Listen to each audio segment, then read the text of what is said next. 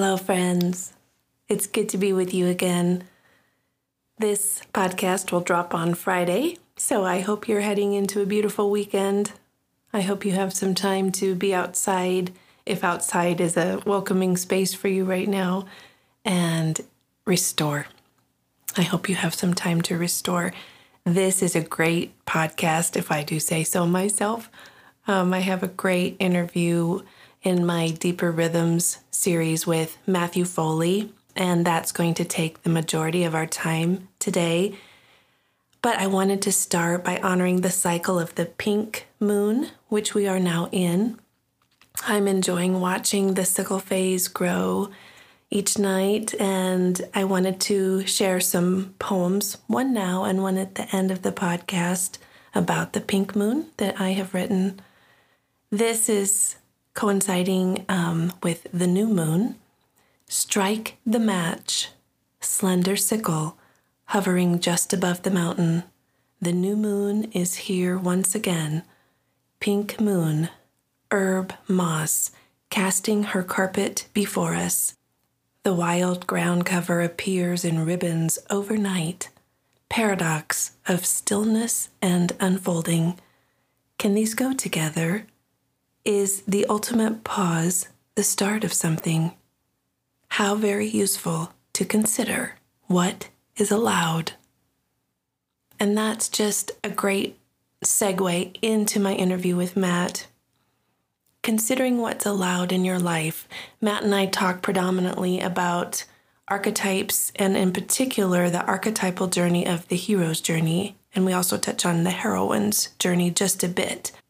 And indeed, that would probably be another great topic. He's going to have a podcast about that soon. So anyway, stay tuned. More about the heroine's journey from both of us. But I hope this interview sparks your imagination and even encourages you to reimagine what is allowed in my life. I am so happy to have Matthew Foley here today. He's a wonderful life coach doing great things in the Asheville community and in the world. And he is a friend of mine. I am happy to have done a podcast with him about a year ago when COVID hit. Yeah.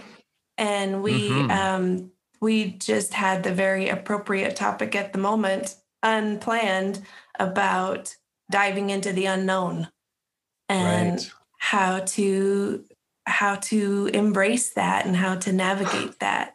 And nothing has changed in terms of that is still the hot ticket. And I'm pretty convinced it is for the rest of my life, just learning how to embrace the unknown. So that's how you and I have connected in the past. But I'd like to turn it over to you and let you introduce yourself. Who are you? What are you doing here in Asheville? And you sort of take the floor for a minute. Yeah, absolutely. Yeah. And thank you, Lori, for having me on today on your podcast. Yeah, I think we'd have to go back and look at the calendar to get the exact date. But yeah, I think this is almost the 1 year anniversary of recording a podcast together of mine. And you're right.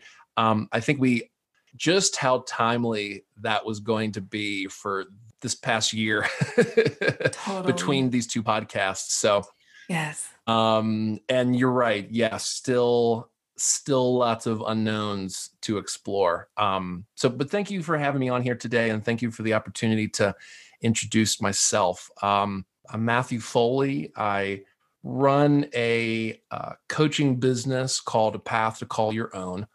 I've been doing this particular work for around 2 years, and yet this is really the work of my whole life. Yes, it's taken on a few iterations, but specifically doing the work of life coaching has been really over the last 2 years. In my work, the two of us share a lot of common ground on where we draw a lot of our inspiration from. The Venn diagram of our interests intersects on quite a lot of things. It's a honeycomb. In a lot of ways. Yeah. Yeah. In a lot of ways, I consider myself, a depth coach in a way, as one way I think I would proudly describe my work. I draw an enormous amount of inspiration from the depth psychology tradition. I'm not a therapist, nor do I pretend to be. I do think there are good and healthy distinctions between therapists and coaches. And I'm really proud to be a coach, but I draw enormous amount from the depth tradition in terms of particularly archetypes, and things that help us gain access to those most inner regions of our being, whether we call it soul, whatever name we have it, doorways into the whole self. That is what I am most passionate about.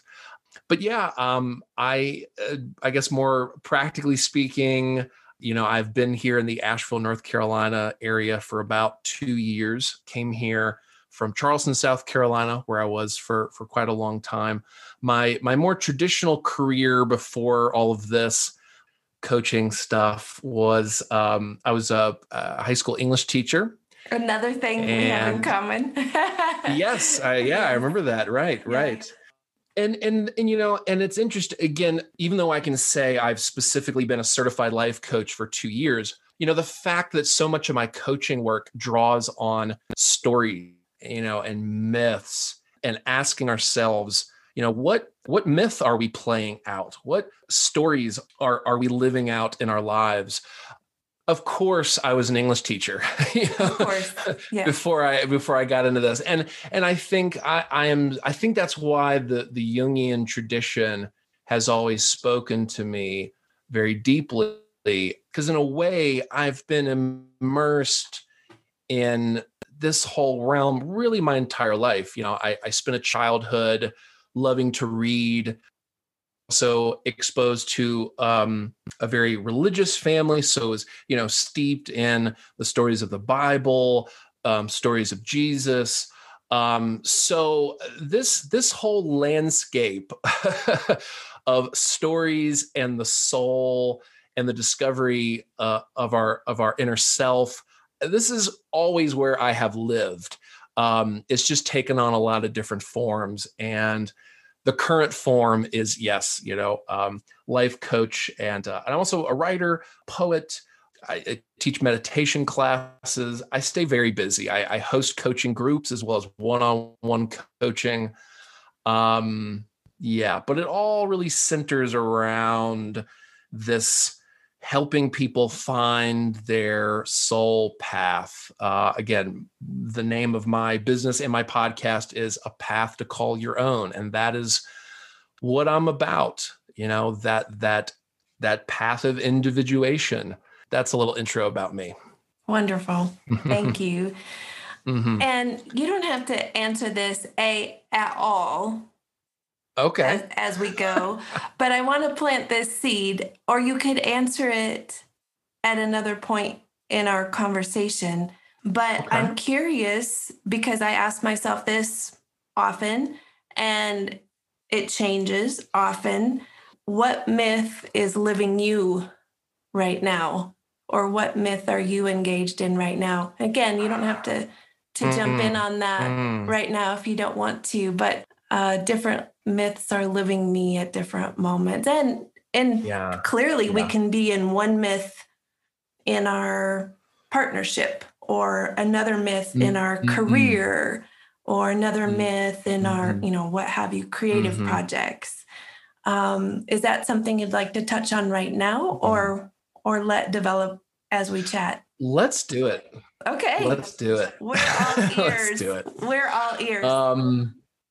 Well, I know we're going to touch a lot on the hero's journey today, or at least that's part of the plan. Yes. And so in my work now as a coach, I think I've spent a lot of time thinking about that archetype of the mentor, that wise old man or wise old woman figure that the hero encounters in the journey, I've always had a very strong draw towards that figure. I remember being young and loving so many stories, movies that I would come to learn later were really hero's journey kind of stories. I loved Star Wars and Lord of the Rings and all that kind of stuff. And in so many of those stories, my favorite characters were the kind of wise old man figure. In Star Wars, I loved Obi-Wan Kenobi and Yoda. I loved Yoda so much. Lord of the Rings, I loved Gandalf. I in some interesting way, even when I was very young, I sometimes felt myself more drawn to the wise old man figure than maybe even the young hero figure. And so, not surprisingly, my work as a coach is really the art of holding the space of that mentor figure for someone else. Now, this raises a great Jungian concern about over-identification with the archetype and the potential for inflation. I don't pretend to show up as the wise mentor in every single one of my relationships, right? It's a very specific aspect of my life that when someone asks me, it's a good place to start. When someone hires me to be a life coach, I have an archetypal understanding that for the time being of our coaching relationship, I'm going to hold that space temporarily in their life of that mentor figure until they are ready to really take it on themselves. I think that's an important, it's not for me to hold that mentor energy forever. It's really to strategically hold it for a certain amount of time until they are ready to step into a fuller understanding that deep down they are really their own mentor themselves. So that's a myth that professionally I find myself living out quite frequently. And I try to be very thoughtful about that as well. That's beautifully said and very humble. I think a great amount of humility has to travel with that role, certainly. And to your point, you're helping that awaken in the other. And it's always there, but we don't sometimes know it's there until we sort of play it off the other, whoever the other is. And I'll just throw in here, when I started my archetypal journey really in an academic sense, one of my dreams at the time, straight out of the gate, was that my Gandalf figure was in a dream and he immediately died. And I was grief-stricken in this dream because I'm like, oh my God, what do I do now? And I just think that was the psyche's way, straight out of the gate saying, it's not out here, Lori. It's not out here. And if you're to embrace this in earnest, it's something that's coming alive in you, and not to hijack in the nature of this dream, our conversation, but that dream ended with a female figure approaching. And I just saw her light coming, and she was approaching. And so I know that was telling me early on, very much how you've described the coaching dynamic, is that, we get inspiration out here and help and guidance, but this is something flowering within us. And so that's very beautiful. Yeah. I mean, I can see in that dream that, the unconscious was telling you it was, it's time to retract a certain projection of that mentor archetype outwards, and maybe particularly onto a male figure, a masculine figure to bring it back to you. And it's now time to embody that. Totally. Yeah, I find, I spend a lot of time thinking about, the art of mentoring and the need to be mentored. I think that is one of the potential pitfalls of anyone who gets into any kind of mentoring role, whether again be therapist, counselor, coach, spiritual teacher, guide. I think we always need to maintain a good, healthy relationship with our own mentors. Therapists need therapists. Coaches need coaches. Teachers also need to be students. Yes.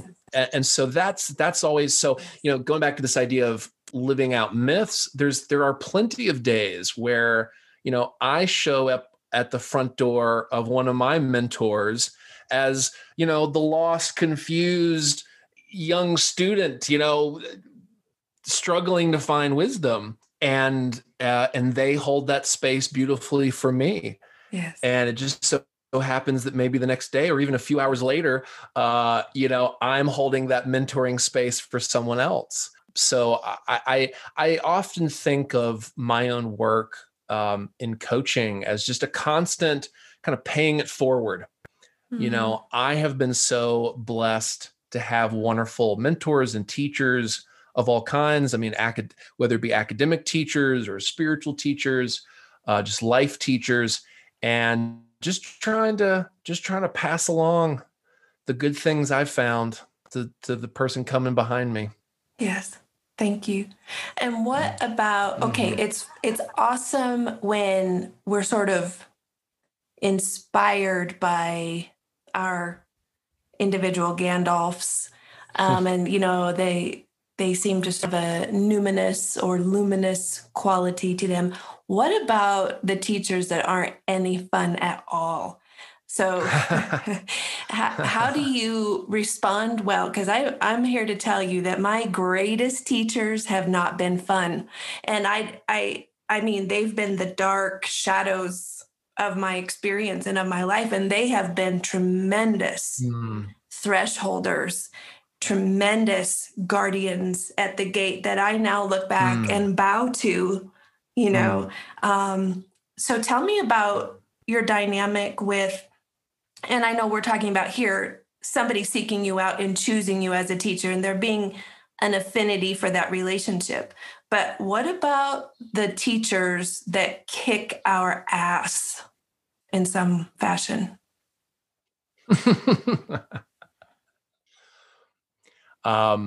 There is most certainly a place for that. That's definitely something I've been finding to be, actually really beneficial for my growth. And I've been finding that in some of the men's work world that I've been a part of for the last few years.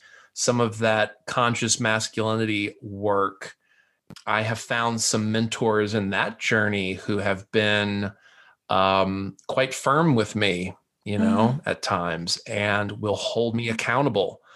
Even when I'm squirming and don't want to be held accountable, there is something to someone who will tell you the harsh, hard truth that can wake you up, that sometimes that is the medicine needed more than a hug and a pat on the shoulder and oh, you poor baby, Right.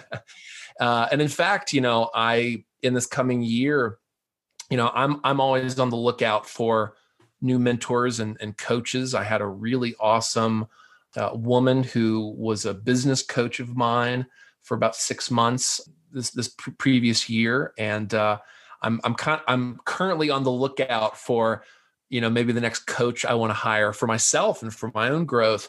As challenging as it might be, the kind of coach I would probably look for is precisely someone who would be willing to be firm with me when needed and to kick my ass when needed. It's something, and it's a dynamic that It's something I try to find that balance in my own coaching work, because look, sometimes we are in need of an empathetic shoulder to cry on. And sometimes we need that kind of tough love. It's both. Yes. Yes. And, in my coaching work, paying very close attention to what a client seems to need in that moment.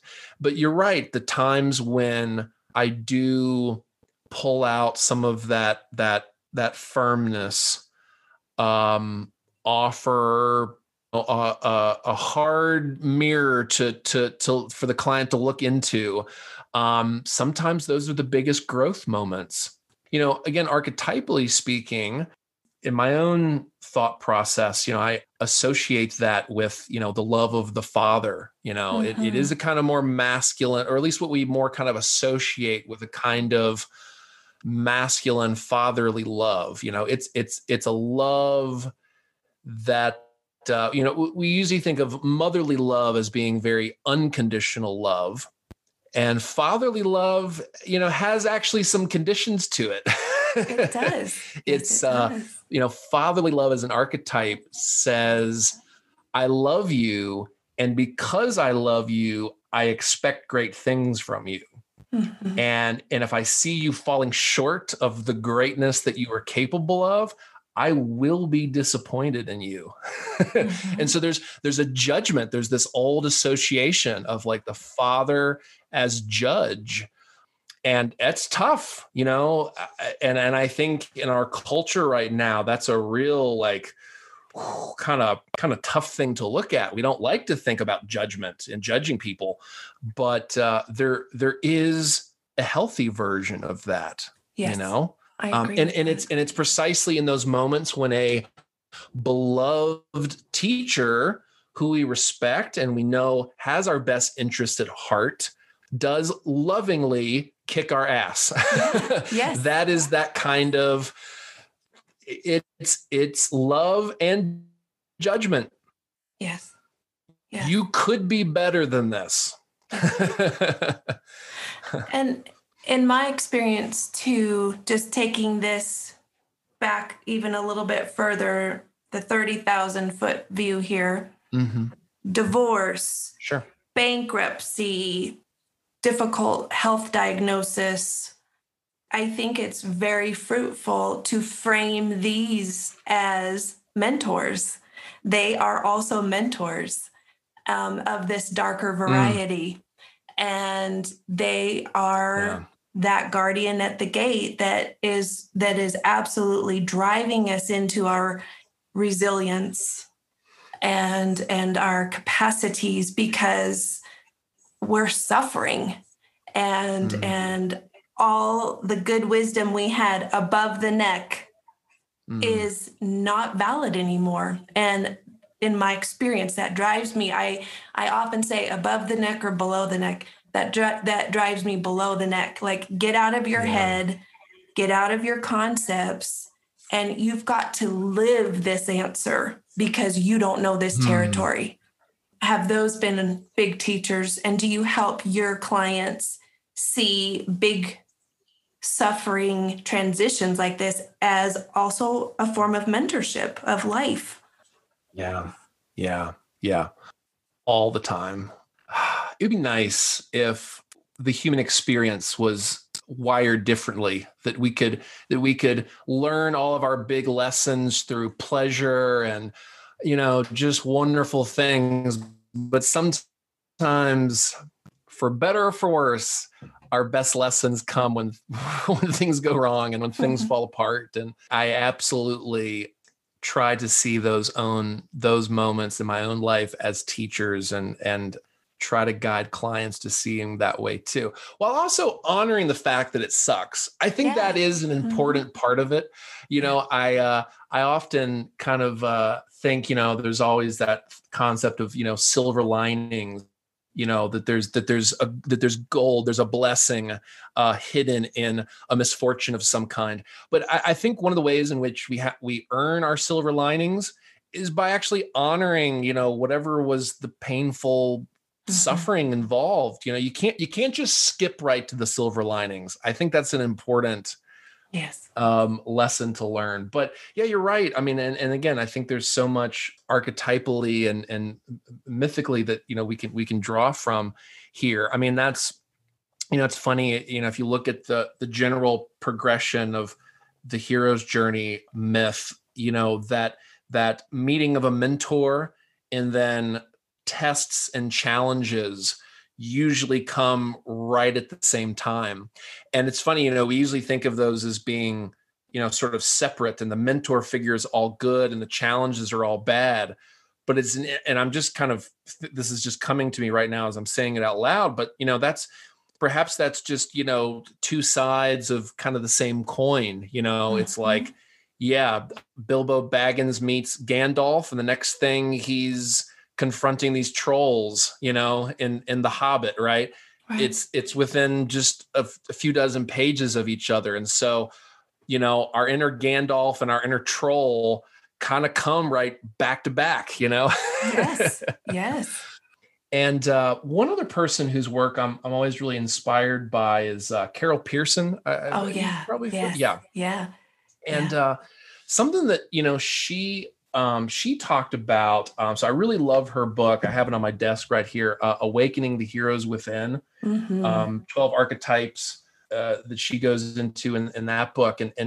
And she kind of talks about a number of archetypes kind of in her system as like pairs that are always kind of balancing each other out, or there's a tug of war between them.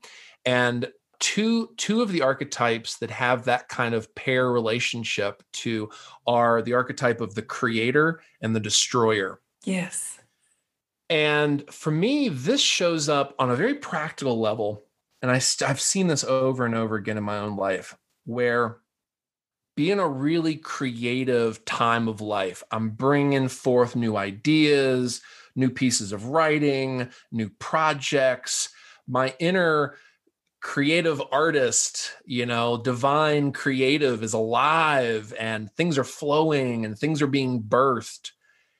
And it seems like that energy demands its opposite. And something else somewhere else in my life will fall apart. Car will break down, the refrigerator stops working, something goes awry. And I have a perfect and hilarious example of this. I've been digging more into this archetypal work and teaching some workshops around it. And actually the first time I was going to teach a workshop on archetypes, it was going to be for just two friends of mine who are both spiritual coaches and guides in their own right. I was going to do this very just private workshop for just the two of them, and it was set for a Saturday afternoon. And that morning, just to kind of really clear my head and get ready for this archetype workshop, which was just felt so fresh and so new, and I just had all this amazing stuff to share.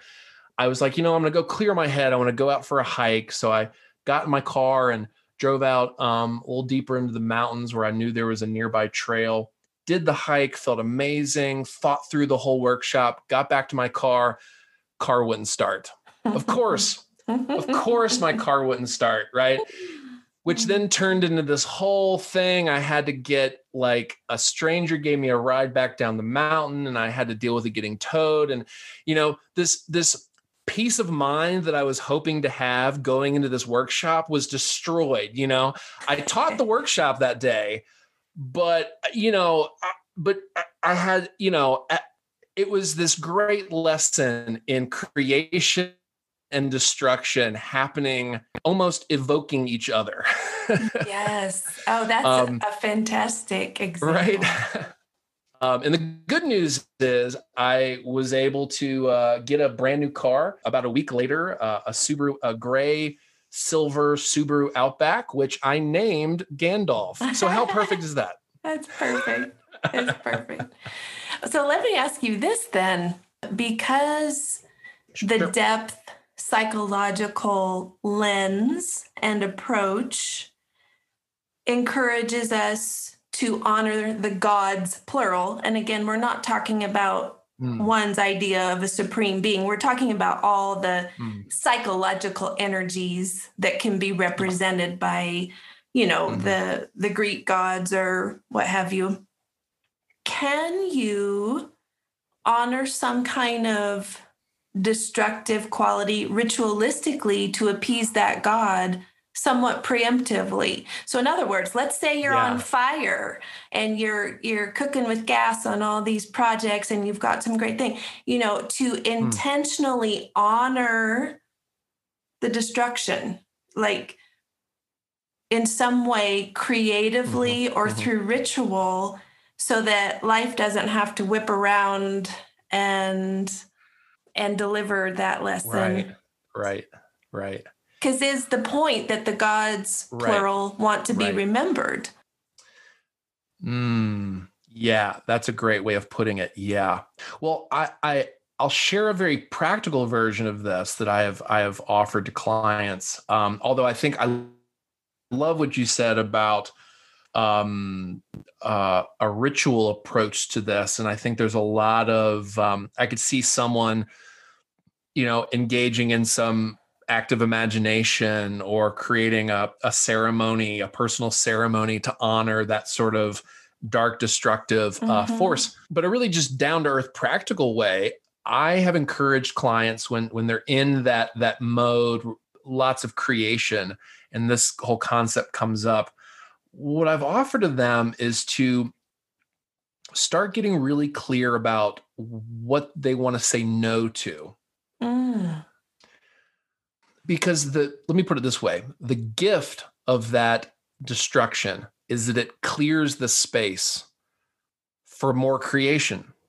Gotcha. So one could look at, where have you been allowing, let's say, your boundaries to be violated, or just your boundaries to be blurred.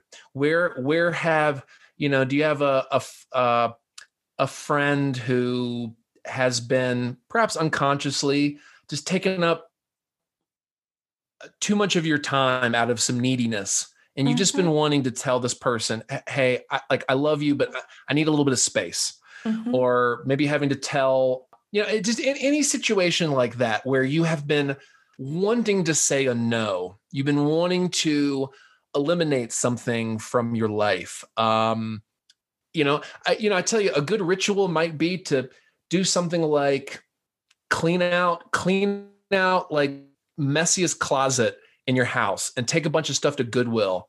Like get rid of what is taking up space. I love it. Do a little bit of active destroying, a little bit of active, like clearing the earth, so that new seeds can be planted. Yeah, I love that. I know just from following your work, you're really actively doing some men's movement hero journey stuff right now, and you'll be teaching that and you're workshopping that and offering that. Can you give folks just so there's the hero's journey, which flows a lot from the depth psychological tradition and Joseph Campbell's work, and then the heroine's journey is slightly different. And so these are, you can look these up online and get great graphs about sort of the highlights of the phases that these go through. And each of us, from a depth perspective, has both the masculine and the feminine within us. So we're all going to engage in these journeys in different ways. But could you touch on, for those to whom this is new in our audience, sort of like hit the highlights of what the hero's journey looks like? Absolutely. Yeah. Okay. Yeah. And I do love that you, as a preface, I love that you brought up, that there is also, some good work done over the last few decades to really articulate a heroine's journey, a version of this story that honors the more feminine experience. I'm actually planning a podcast really about this. I have a friend here in the Asheville area named Chanella, has derived a lot of her coaching work from the heroine's journey under that particular book and a lot of the work around that. So I'm inviting Chanella on to teach me more about the heroine's journey, so I can know kind of more about that perspective. But sure. I mean, so the hero's journey, if someone was brand new to it, I mean, I think we have to, in large part, credit Joseph Campbell for making it, for really bringing it into the popular consciousness. And really his book, The Hero with a Thousand Faces, is really the kind of original Bible, so to speak, of the study of the hero's journey. And the basic outline, and he does from really a lifetime of reading both literature, myths, fairy tales, legends, and trying to see what was really held in common. He was really fascinated by, if we look, across all these different cultures and times and different religious traditions, it's so obviously diverse and different and distinct on the surface. But what he was curious about was, what are some of the universals deep down in the depths that might be shared? What does the story of Christ and Buddha, despite how different they are on the surface, what might they have deeply in common down below? So that's, kind of his intellectual fascination, and the hero's journey concept that he laid out is kind of the fruit of that. But so anyway, the overall model of the hero's journey would be really a 3-part sequence of a departure, a leaving behind of the ordinary world, whatever world you are currently comfortable in. Well, say goodbye, because adventure awaits. And that can be an inner adventure or an outer adventure. I think that might be something we can circle back to. But there is a departure away from what is familiar, what is ordinary. There's a crossing of a threshold. You've used that term already several times. A crossing of a threshold into a world of exploration and the unknown. This is new terrain, and there are a few stages usually associated with this part of the journey. Yeah, there's usually a meeting of a mentor, perhaps meeting of allies, acquiring particular tools or a magical weapon of some kind. And we could talk about what that's symbolic of. And then there's usually is leading towards a kind of confrontation. A classic way of thinking about the hero's journey is a confrontation with a dragon or a monster of some kind. The hero confronts that which is most deeply feared, is a good way of putting it. And that kind of underneath or behind that which is most feared, some sort of treasure awaits. It might be a literal treasure. It might be the treasure of wisdom, of insight. And that treasure is earned through a confrontation with that which is feared. And then the final and third phase of the hero's journey is a return back to that ordinary world, one left behind. And so that's why, in a lot of myths and even, a lot of popular films, there's a kind of, I just watched the newer version of The Lion King a few nights ago. And that, oh my God, The Lion King is such a great story of the hero's journey or hero's journey. And it's, young Simba, right, many years ago, kind of left his homeland, was kind of an exiled, and then gains his new insight about who he truly is, that he is destined to be the Lion King, right? And there's a return back home, wiser and stronger, and a kind of setting to right perhaps a problem or a need or a hunger that had existed back in that ordinary world. So it's a kind of, one's village or one's kingdom needs saving. The world needs saving. And the hero goes out on an adventure, and by learning and growing and by returning, offers that salvation that his or her community was in need of. So that's kind of the overview of things, and literally everything that I mentioned, from a magical weapon to a confrontation with the dragon, all of those, there's a lot of layers to every little piece of that, but Yes. that's at least an overview to get us started. Awesome. Thank you. Yeah, as you're talking, two things came to mind, which would be these sub layers. And I'd love to hear your thoughts on this, because I know initially the call to adventure is often denied in the beginning. Yeah. Like the hero's like, no, that is not my path. I am not your guy. I am not your woman. I am not your person for that. That is not my job. So there's a refusal of the call. Right. I'd like to hear your thoughts on that. And then too, very much to your point about the return, like slaying the dragon, whatever that ends up being metaphorically or in terms of one's interiority, the return home.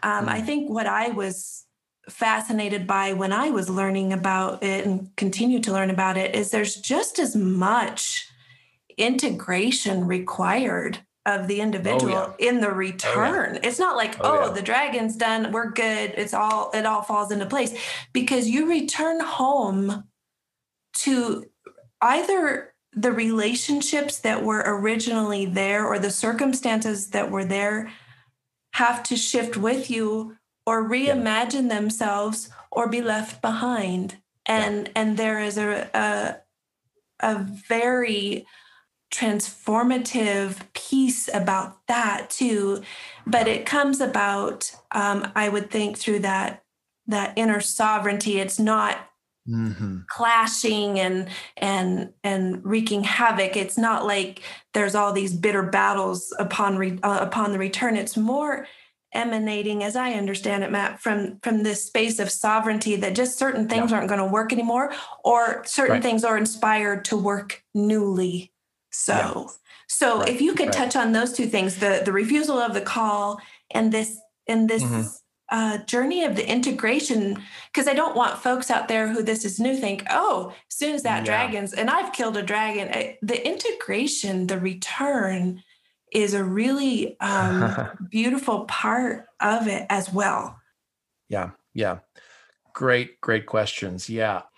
So, okay. The refusal of the call. That's a common motif.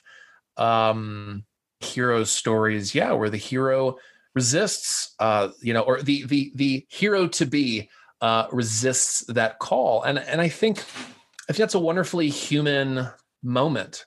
I'm glad those moments are in there, because they actually help us remember that these, what could seem like these mythic, often superhero type of heroes, they too have their moments of doubt. I find that actually comforting. Absolutely. I think a great, actually two biblical examples actually come to mind. There's one that's, I think, talked about, I think, a good bit in regards to the refusal of the calls is Jonah. The story, God calls, Jonah to be a great prophet, and Jonah's like, nah, just, that seems like a lot of hard work and suffering, and refuses. And that leads to that classic story of Jonah being, swallowed by the whale, which is another kind of interesting hero's journey motif. But there is a saying of no there. And interestingly, I've always been really struck. There's a scene in the Gospels with Christ where I think he's praying in the Garden of Gethsemane. There's a prayer between him and God where he talks about, I'm forgetting exactly what's said, go through with the crucifixion, and Jesus seeing the sacrifice he is to make as like a cup being offered to him. And he was like, look, if I could pass this cup, I would. But I think that the conversation with God ends that like, if this is the cup you are asking me to drink, I'll drink. But he's saying like, I'm not really thrilled Right. about this. Taking this on. Yeah.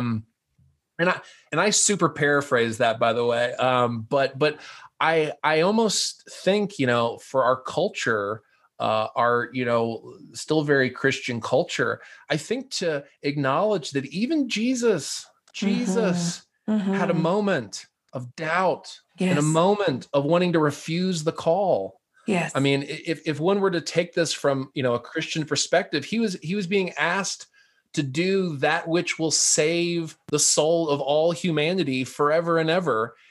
And yet even our Savior, from a Christian point of view, was not sure if he was up to the task. Right. I think that's actually a healthy thing to appreciate. So absolutely, that there's a reason why that's an integral part, I think, of the hero's journey. It's not about just a kind of literal, rushing into battle with no doubt, no fear, as if that's exclusively what a hero is. A hero, a heroic figure has doubts. And I think that's why that's a part of the story. So, but okay, yeah. So, and also the return and how that's representative of the integration that has to happen with any growth in our lives. We go through some growth experience, some transformative experience. We have that amazing, spiritual weekend retreat, and we're transformed and we saw the light. And then now it's Monday morning and we're back home, and there's laundry to do and emails to check. And so there's the reason why this is built into this. I think a lot of traditional myths do spend more time on this piece. And I think that is what is sometimes, if we're getting our understanding about the hero's journey only from like Hollywood, yes, there is a temptation to lose this part of it.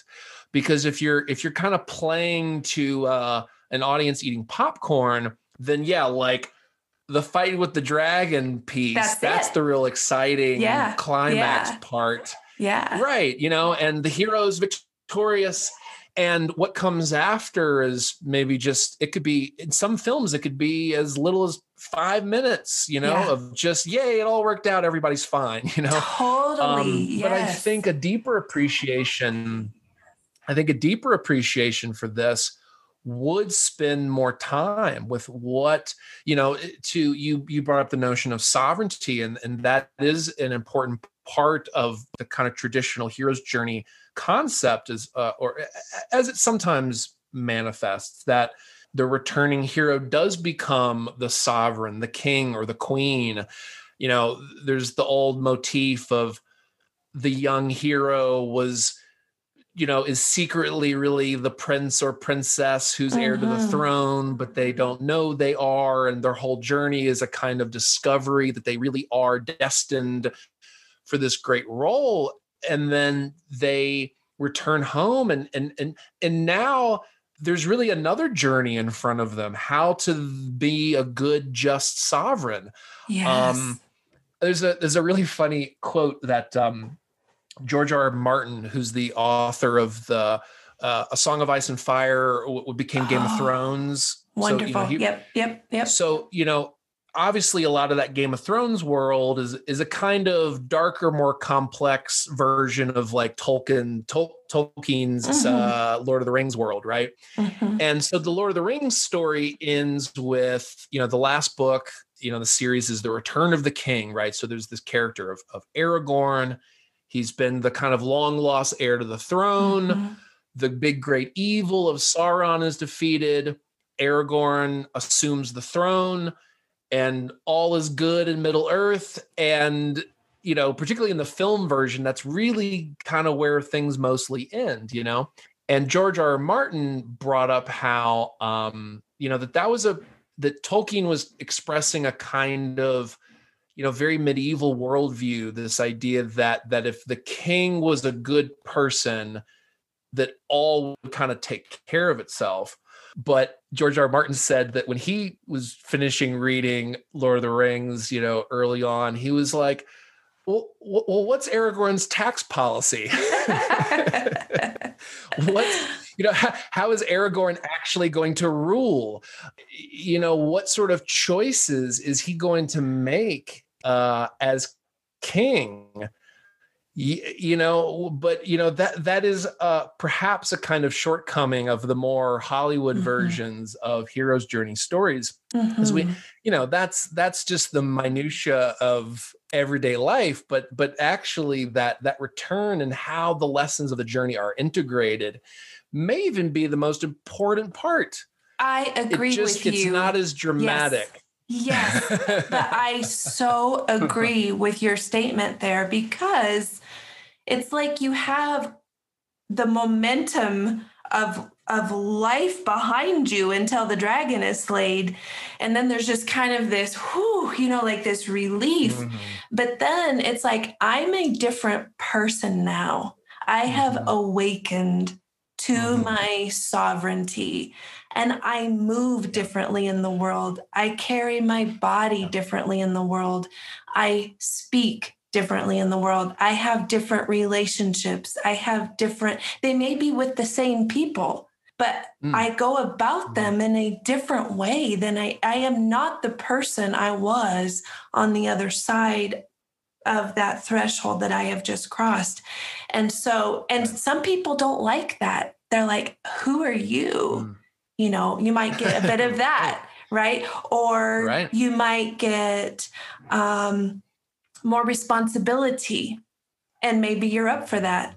The best leaders, men and women of our time, are usually not, out there clamoring to lead. They just get put in that position because they're awesome, and people feel calm and joyful and confident around them. And so that integration piece, I just wanted to touch on that for our listeners, because to your point, Hollywood, it sort of ends there. Just like a marriage, if it's a romantic comedy, everything ends when they run off and get married. And if anybody knows anything, the relationship is just starting at that point, right? Like the juicy part of the relationship is actually just starting. So the opportunity of that integration as it continues, and I would argue then too, the most beautiful transformations in an individual happen on the return, because you have, again, this sort of crazy momentum behind you of a mentor and allies and dragons and all this stuff.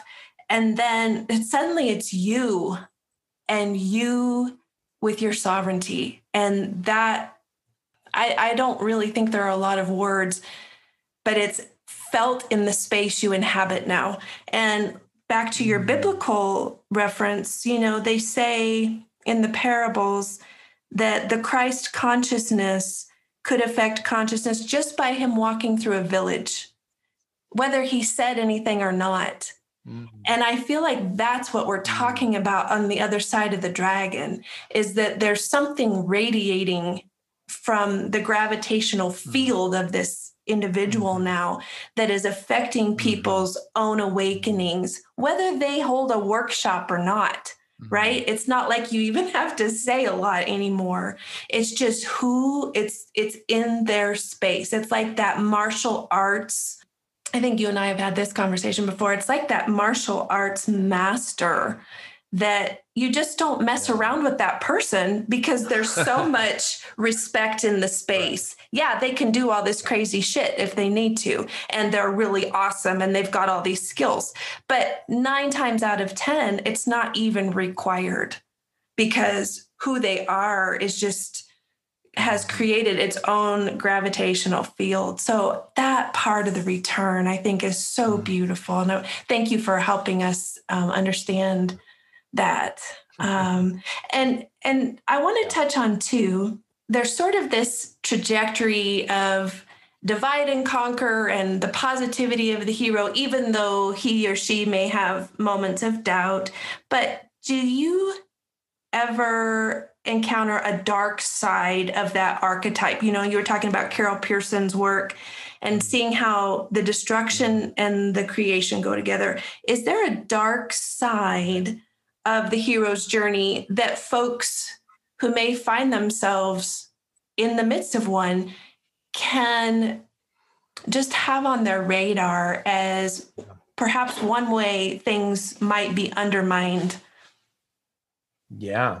I'm really glad you're bringing this up because, again, I think there is a kind of way in which, because the hero's journey does get presented to a lot of us these days through a kind of pop culture Hollywood format, there is a temptation to take all of this way too literally, to think of, the hero is the one who has the sword or the big weapon and goes and, kills evil. And that, of course, as soon as you take even your first step into some of this Jungian archetypal stuff, a literal approach doesn't get you very far. There are deeper layers to explore.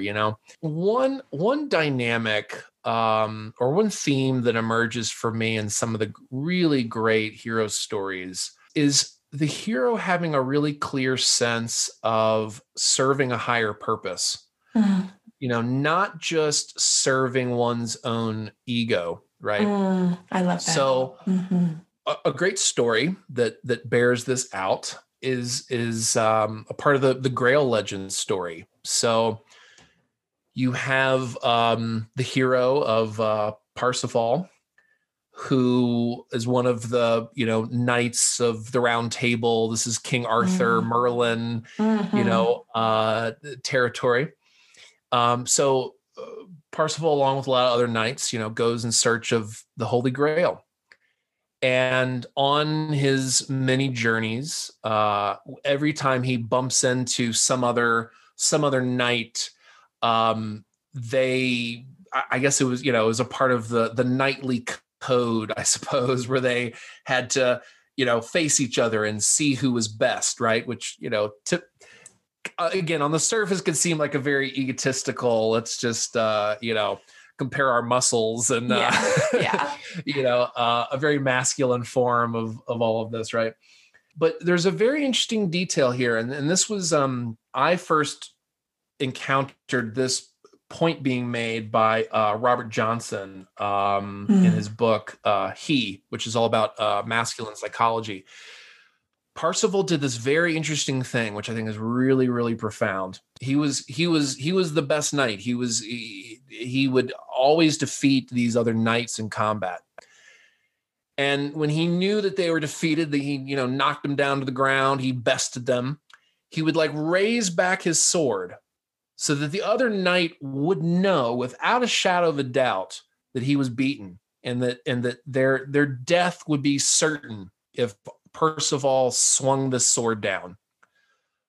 But then Parsifal would sheathe his sword, and instead, with the knowledge that that he had just spared this knight's life, Parsifal would make the knight pledge his allegiance to King Arthur.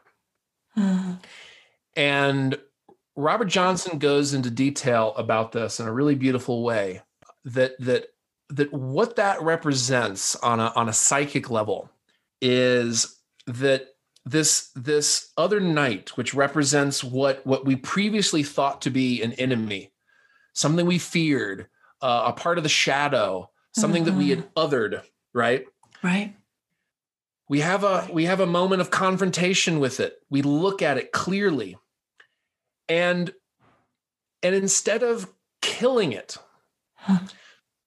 we bring it into the service of the king, which is symbolic of the self, the capital S whole self. I right? love that. Yeah. which is, again, that's such a different concept of the warrior. But what that really, I guess, draws a contrast between is that, let's say Parsifal had, swung that sword, just cut off that other knight's head. Who would that have been in service to? Yeah, exactly. Just Parsifal, just him, right? Yeah, just him. He gets to put a notch on his belt or whatever, a notch on his sword. Hey, I killed another knight. I'm the best, right? So that's the ego-centered hero in service to simply himself or herself. But that demanding that the other knight pledge their allegiance to the king is a way of Parsifal then becomes the hero in service to the highest good, the highest self, the whole self, right?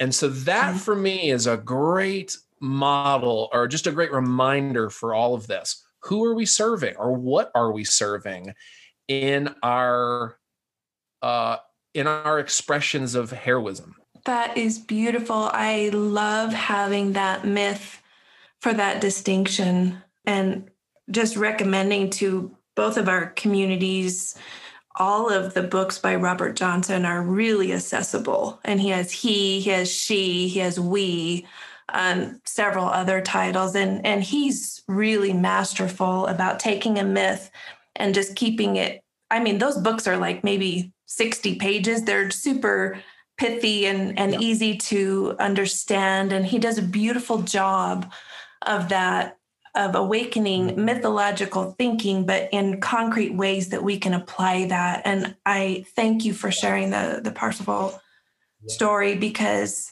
that's a story we can wrap our intentions around.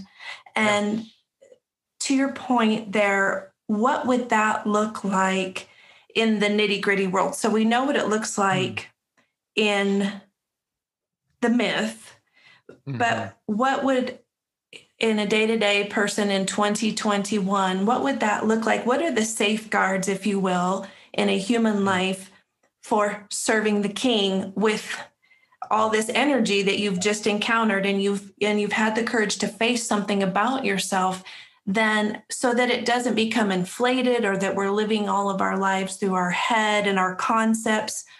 What might that look like in a very real-time way to stay grounded so that you're serving your king? Yeah.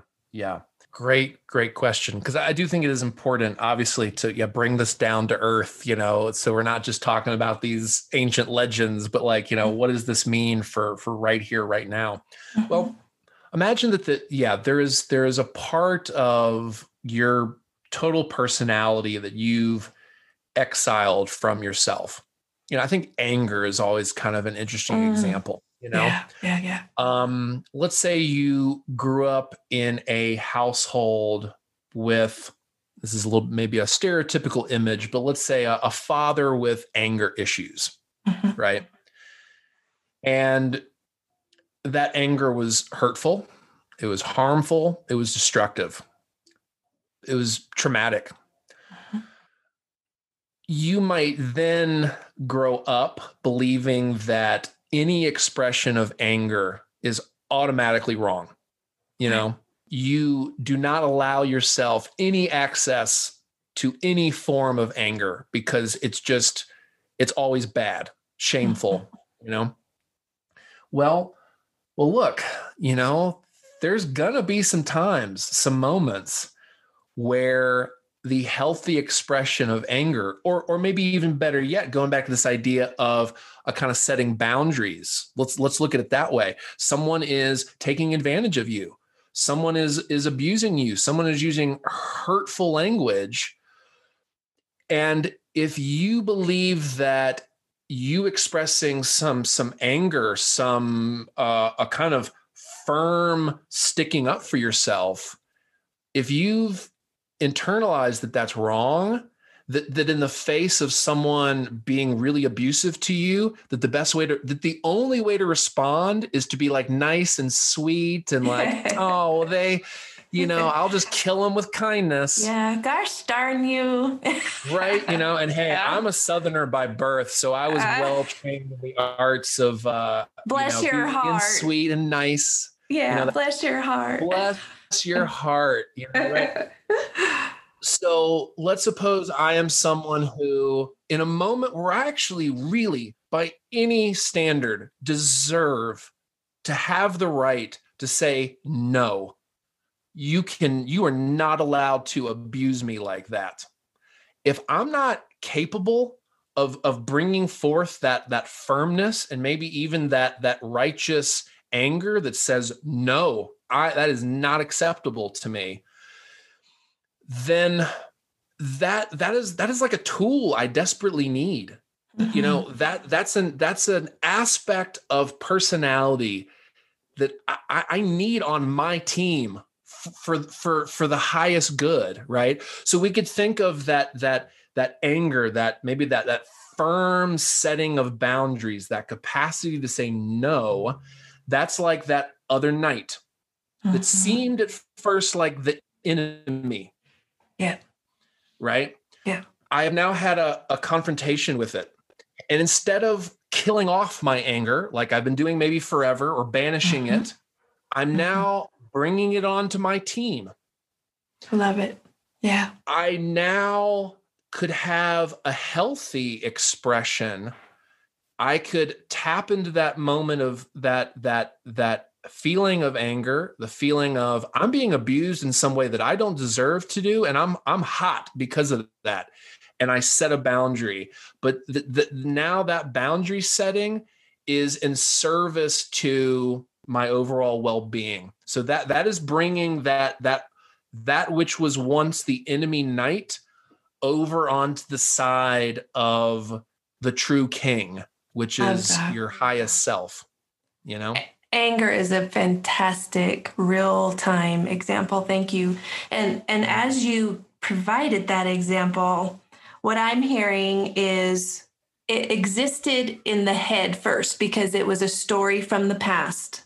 Anger, dad, past. Mm-hmm. It was a story up here. Yeah. And what I'm hearing you say is suddenly you're in the body. You're feeling emotion.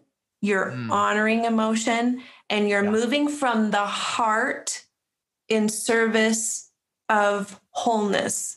So if we could provide that sort of framework for folks, like if they're thinking, whatever opportunity to reclaim the power in something that was once an enemy, quote unquote. Mm-hmm. So we could share with folks and ourselves as we work this, get out of the head and of the story, get into the body, get into the heart region. And this is where the alchemy of the transformation in service of the king, if you will, or the queen, is going to happen, so that you're not just lobbing off a limb that that's just not helpful in the end, right? You're fragmented then, but that limb is in service to you now. But this is done in the body. This is done in the heart. This is done in the present moment, I would argue, not past or future stories.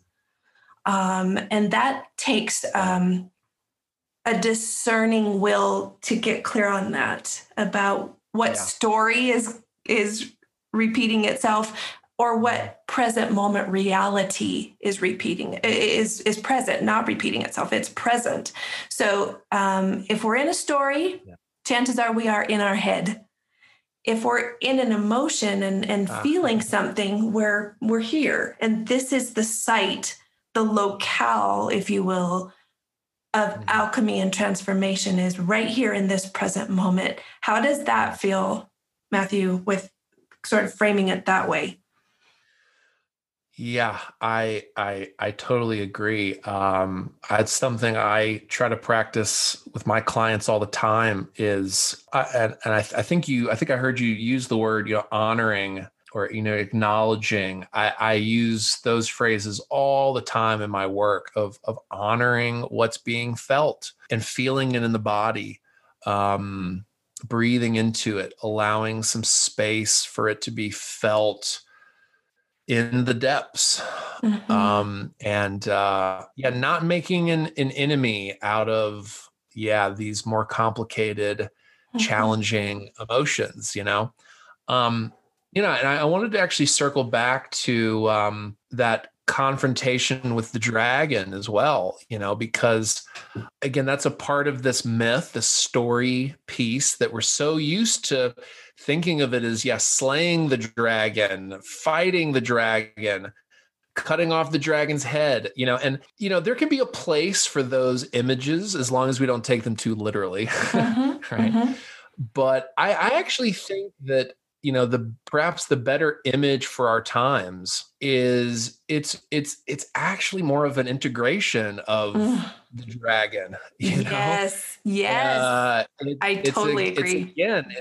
It's that actually bringing, just like in the battle with the knight we're talking about with Parsifal, that, the dragon represents an energy in the body that we are scared to acknowledge. It is that you can really actually think of the dragon as the part of ourselves that we have the hardest time loving. Wow. Think of it that way. And you confront it. Does that dragon really need to be killed? Right. No, Yeah. It's the same dynamic. It's like, how could we bring the energy of that dragon representing that which we have most exiled from ourselves? How can we bring it back into the fold of the true self? How could we then, welcome that fearful dragon energy back home? So now it's on our team. Now you got dragon energy at your back. That's very impressive. Yes. Yeah. Right. And I think I shared this with you before, but I led a workshop once with a group of men, where I took them on a guided visualization hero's journey. We did a few different phases of it, a lot of reflecting, a lot of sharing. And I took them into, they had their eyes closed, and I was guiding them into, a kind of archetypal cave, that sort of dark cave. Joseph Campbell spoke to that classic line about, the cave you fear to enter holds the treasure you seek, right? Guide them into this dark cave. And I said that there is, and that inside that cave is, a dragon. And this dragon, represents that which you fear, that which you are most scared to look at about yourself, right? And then we shared and we kind of talked about what that was, part of ourselves that we were most fearful of or most wanted to avoid or whatever it might be. And with this group of men, the next phase that I guided them to was, you're going to have a confrontation with this dragon. And I said to them, I want you to allow your imagination to play out what happens next. Something needs to happen between you and this dragon energy. What's it going to be? What needs to happen? Not sure what, this inner story was playing out in each of their inner selves. And I had no idea what was happening. Brought them back and we shared. And I was so fascinated by the fact, and actually sort of proud of the fact, that as each of them shared what their imagination presented to them as the best solution to this dragon confrontation, not one of them murdered the dragon. Not, and I think that's actually quite cool to hear among a group of men, because I think we stereotype men and the masculine as, I drew my sword and I, cut this dragon down and chopped off its head and I am the champion, right? Exactly. But actually, what each of them shared, without any influence from each other, what each of them said was, it played out differently. I remember the dragon began to shrink in size. Then it went from this huge, monstrous dragon, and then it shrunk down to the size of like a kitten. And he realized that, this fear he had been holding on to was actually much smaller in size than that he had imagined. Many of them ended up having a kind of dialogue with the dragon, and the dragon actually taught them something, that which they had feared actually had a lesson for them. Yes. The dragon became the mentor, is what happened. Wow. Wow. So that's rich. That's a rich symbol right there. Yeah. Right. Wow. And I think in these modern times where it's so easy to make someone the other, whether it's the people we disagree with politically, or, so much of this year of COVID and so many of the debates around to wear a mask or to not wear a mask, to get vaccinated, to not get vaccinated, and the kind of the way we tend to form teams, Yes. these ideological beliefs. Yeah. We form these identities, and it's all in the mind, of course, right? All These in the mind of what side we're on in these great cultural debates.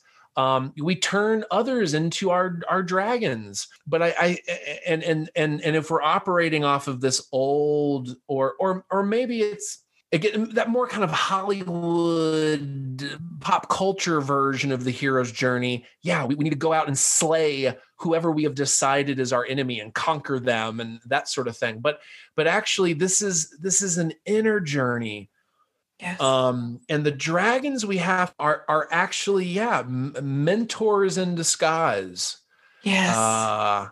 They don't need to be killed, but they do need to be confronted. They need to be faced, seen clearly, and then actually more integrated. And so, it's almost that image of the sovereign at the end of the story has the lessons and the power of the dragon now in him or her to lead with. I love that definition of the sovereign. The sovereign has integrated the dragon.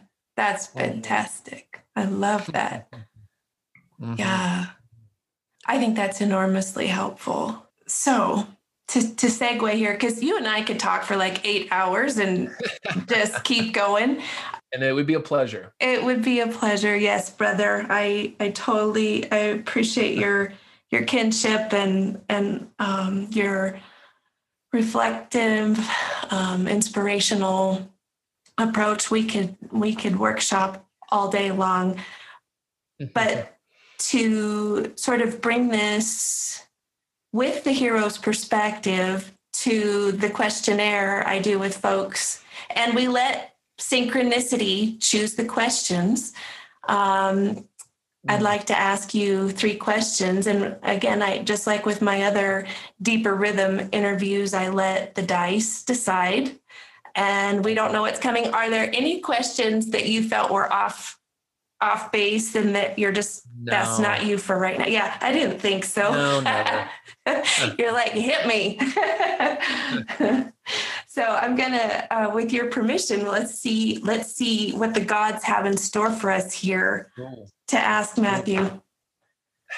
Okay, first one is number 23. Okay. What do you regard as the lowest depth of misery?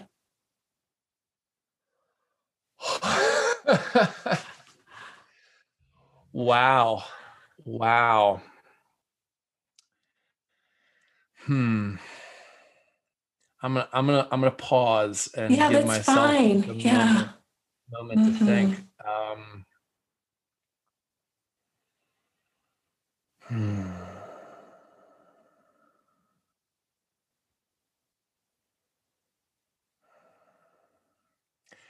I would say in my own experiences, some of my lowest moments have usually been associated with a breaking of trust. Okay. You know, that to feel like you can no longer trust someone that you once put all your trust in. That's a difficult one. That one's hard to find the teacher in that one. Gotcha. It's there. You know what I mean? Yeah. Betrayal. Maybe that's a good definition actually of, that despair. It's those moments where it's hardest to find the lesson mixed up with the pain. That one, in my experience, that just felt painful. Yeah. Betrayal. Is there a distinction between betrayal and lack of trust, or are they? Is there a distinction, or is that the same thing? I think in the way I was speaking of it, I feel like betrayal is a good synonym. Yeah. Okay. I would. Maybe there's some fine distinctions that could be made there, but I think what I meant by that was also a sense of betrayal. Yeah. Betrayal is really tough. Oh yeah. Have you read, just incidentally, since we're both depth psychological nerds, have you read James Hillman's essay on betrayal? No. Oh my God. I need to. Yeah. That is a life changer. And you can get it online. So James Hillman, it's 3 parts. I think you can find it. The most recent, I did a class that incorporated it fairly recently. And you can get it online. James Hillman, for those who would like to look this up. And I think the last time I saw it, you could get it online at the Sun publication, but it's a 3-part essay on betrayal. And, it was written quite a while ago. So just like with anything, our political correctness about the way we speak about certain things has evolved, but the kernel of truth there about betrayal is a really interesting dive into what, so I just throw that out there for if anybody wants to look at that. Yeah. Betrayal, having also experienced that, is that's a big one. Okay. Thank you. I'm going to roll again. Maybe a happier question to start? No. The mentor of this podcast is in charge of these questions, not me. Yeah. Okay. Number 12. What is the quality you most like in a man?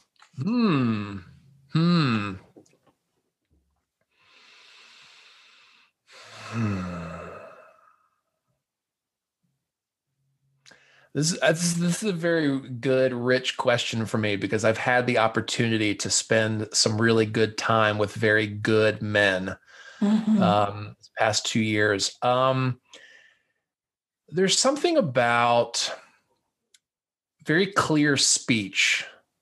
When a group of men get together and can speak honestly with each other and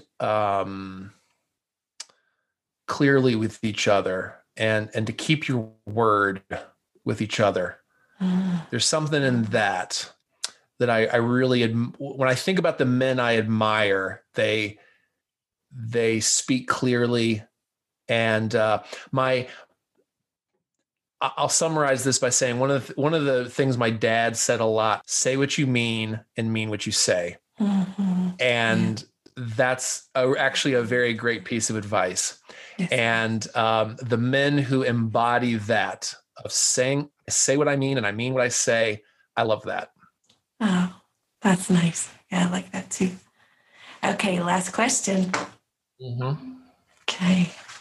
Oh, this came up with my friend Kelsey a couple interviews ago. Okay. Which words or phrases do you most overuse?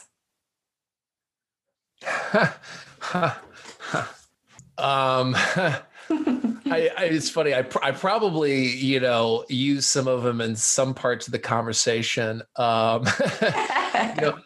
This is a good one. I'm kind of proud to overuse this one. I do come back to this idea of honoring. I feel like I say that a lot to my clients. Okay. But I feel good about overusing that word, honoring our emotions, honoring what's coming up. Mm.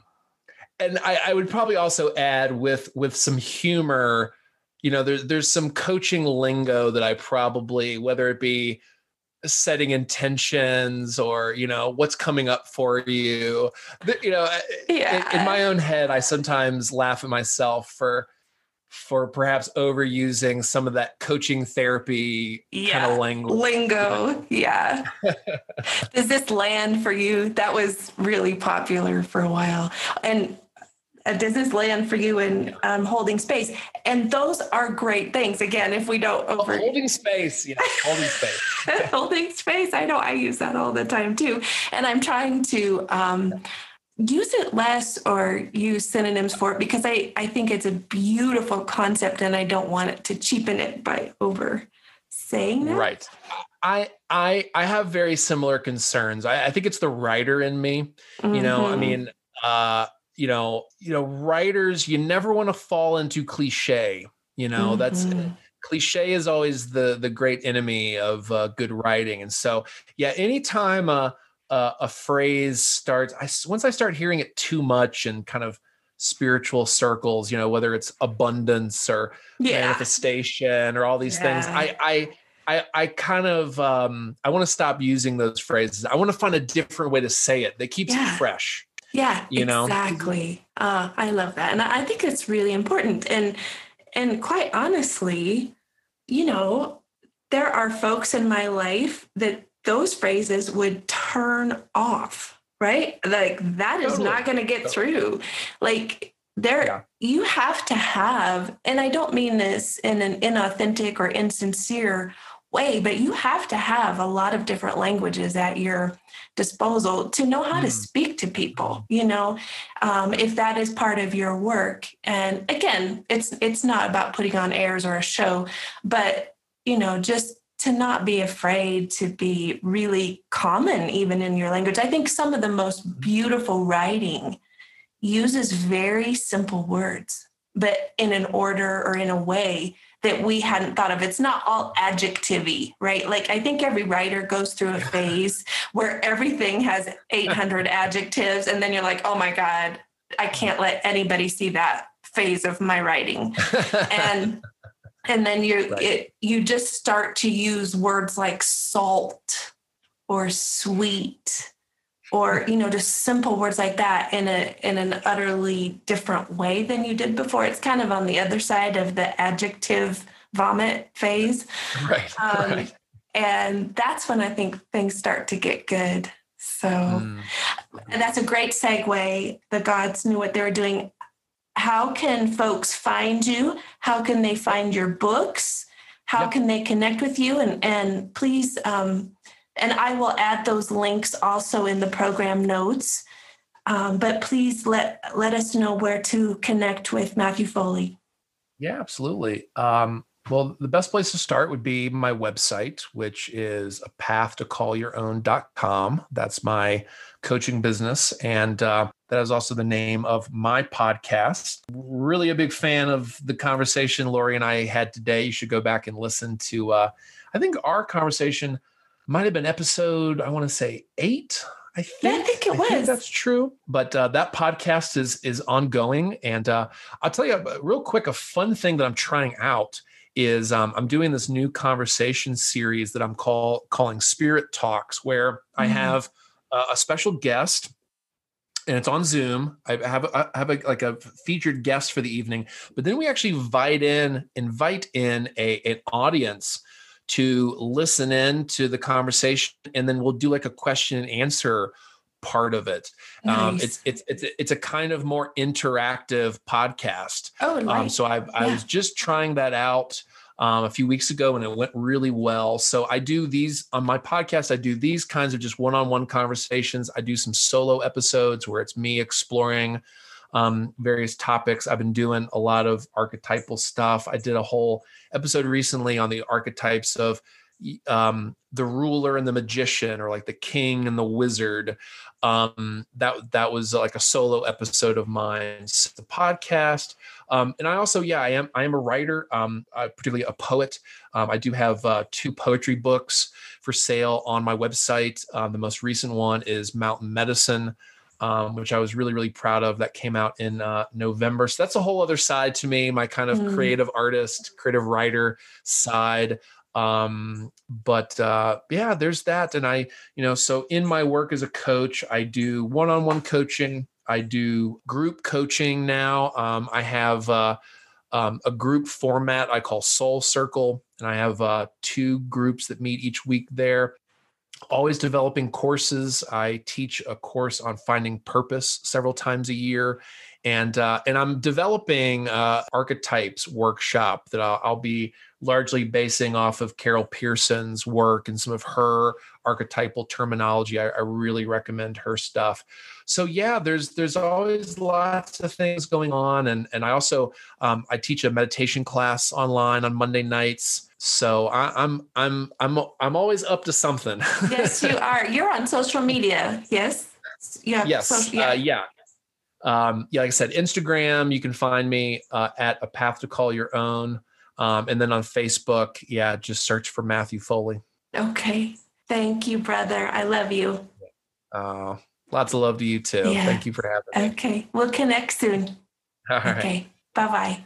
I find deep conversations about archetypal themes so inspiring. I hope you enjoyed that. And I want to, again, conclude with another poem from my series on the pink moon.